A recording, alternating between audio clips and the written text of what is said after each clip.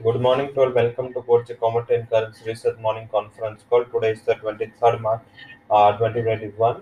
शुरुआत global market update and global data update से करेंगे। बेसिकली बात करें तो आज ज़्यादातर फिर से कल जैसे बात हुई थी यूएस फेडरल रिजर्व की टेस्टिमोनी है। कल हालांकि स्पीच में ज़्यादातर डिजिटल करेंसी के ऊपर यूएस फेडरल रिजर्व की स्पीच थी, तो वहां से कुछ क्यूज निकल के नहीं आए। हालांकि आज टेस्टिफाई से आई थिंक वहां पे थोड़ा क्यूज आपको मिलेगा। आई थिंक इवनिंग में ये वोलेटिलिटी कमोडिटीज के लिहाज से इम्पोर्टेंट होगी। तो ये ध्यान रखना है। बेस मेटल्स में करेक्शन है, रीजन हमने पहले कॉन्फ्रेंस में ही बता दिया था। बेसिकली देखिए, Europe lockdown and shutdown, UK में लॉकडाउन की एक्सपेक्टेशन से 1 से 2 दिन में। वहीं बात करें तो यूएस में भी काफी स्ट्रिक्ट मेजर्स लिए जा रहे हैं।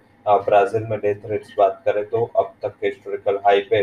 तो ये जो सारे फैक्टर्स है जो अभी बेस मेटल्स एंड क्रूड में थोड़ा कॉशियसनेस की इंडिकेशन दे रहा है। तो डॉलर इंडेक्स वैसे भी स्ट्रॉन्ग होता जा रहा है, तो उसका भी एक हैंगओवर इसके ऊपर है। ज्यादातर इंडस्ट्रियल काउंटीज में फोकस ज्यादा है नेगेटिव साइड में, तो वहां पे आप ध्यान रखें।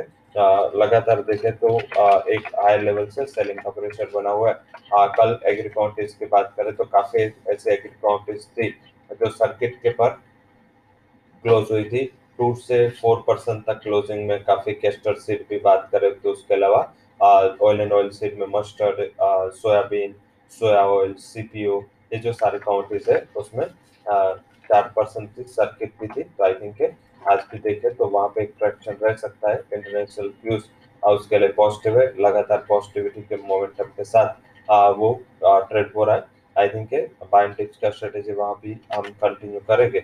और साथ में बात करते हैं करेंसी की, तो करेंसी में थोड़ा मोमेंटम मिक्स है। हालांकि ऑल ओवर जो स्ट्रेंथ बनी हुई है वो एक इंडिकेशन है कि आप उछाल पे बेच भी सकते हैं नॉन एग्री में। एग्री में बायोडिक का स्ट्रेटेजी आज कारगर साबित हो सकता है। तो आई थिंक इसी स्ट्रेटेजी पे आज का जो हमारा टॉप कन्विक्शन रिकमेंडेशन है, जिसमें हमने इनकी सलाह दी है, वो क्रूड मल्टीपल फैक्टर्स है क्रूड के लिए। लॉकडाउन एज वेल एज अभी जैसे ही लॉकडाउन लगता है या जैसे ही ये ग्लोबल एक्टिविटीज में थोड़ा स्लो डाउन होता है, तो उसका पहला इम्पैक्ट हर बार पड़ता है, वो पड़ता है क्रूड ऑयल पे, क्योंकि वहां पे मीन्स की जो कंजम्पशन है वो थोड़ा कम हो रहा है। वैसे भी जो क्लीन एनर्जी, जब से पेरिस एग्रीमेंट में यूएस वापस आया, तब से बात करें तो लगातार वहां पे एक हैंगओवर बना हुआ है, एक वीकनेस बना हुआ है। तो ये जो सारे फैक्टर्स है, इस हिसाब से क्रूड थोड़ा नेगेटिव साइड फोकस में रह सकता है। 4380 पे टारगेट के लिए उसको शॉर्ट करें। साथ में स्टॉप लॉस भी लगा ले उसका 4500 के करीब। तो ये हमारा आज का हाई कन्विक्शन रिकमेंडेशन है। इसके अलावा बेस मेटल्स हालांकि गैप अप ओपन होगा, कोई भी उछाल देखने को मिलता है तो जिंक में बिकवाली करें। कल का एक टॉप परफॉर्मर था, तो वहां पे सेकंड फॉलोअप सेलिंग होगा, क्योंकि एल्यूमिनियम 2 से 2.5% डाउन है। तो आई थिंक वहां पे आपको अपॉर्चुनिटी कम मिलेगी, तो उसका फॉलोअप जिसमें सेलिंग आएगा लीड एट जिंक जैसे कमोडिटीज पे फोकस करें। जिंक में 217.40 के टारगेट के लिए शॉर्ट करें। 223.50 का स्टॉप लॉस पे लगा ले। तो ये जो सात दोनों रिकमेंडेशन नॉन एग्रो फ्रंट से थी। एग्रो फ्रंट से हमारे जो टॉप कन्विक्शन रिकमेंडेशन है वो है गोवा सीड में सेल, क्योंकि क्रूड के दाम नीचे आ रहे हैं। तो आई थिंक वहां पे थोड़ा सेंटिमेंट नेगेटिव होगा। फिक्स स्टॉप लॉस के साथ उसको भी क्वाली करें।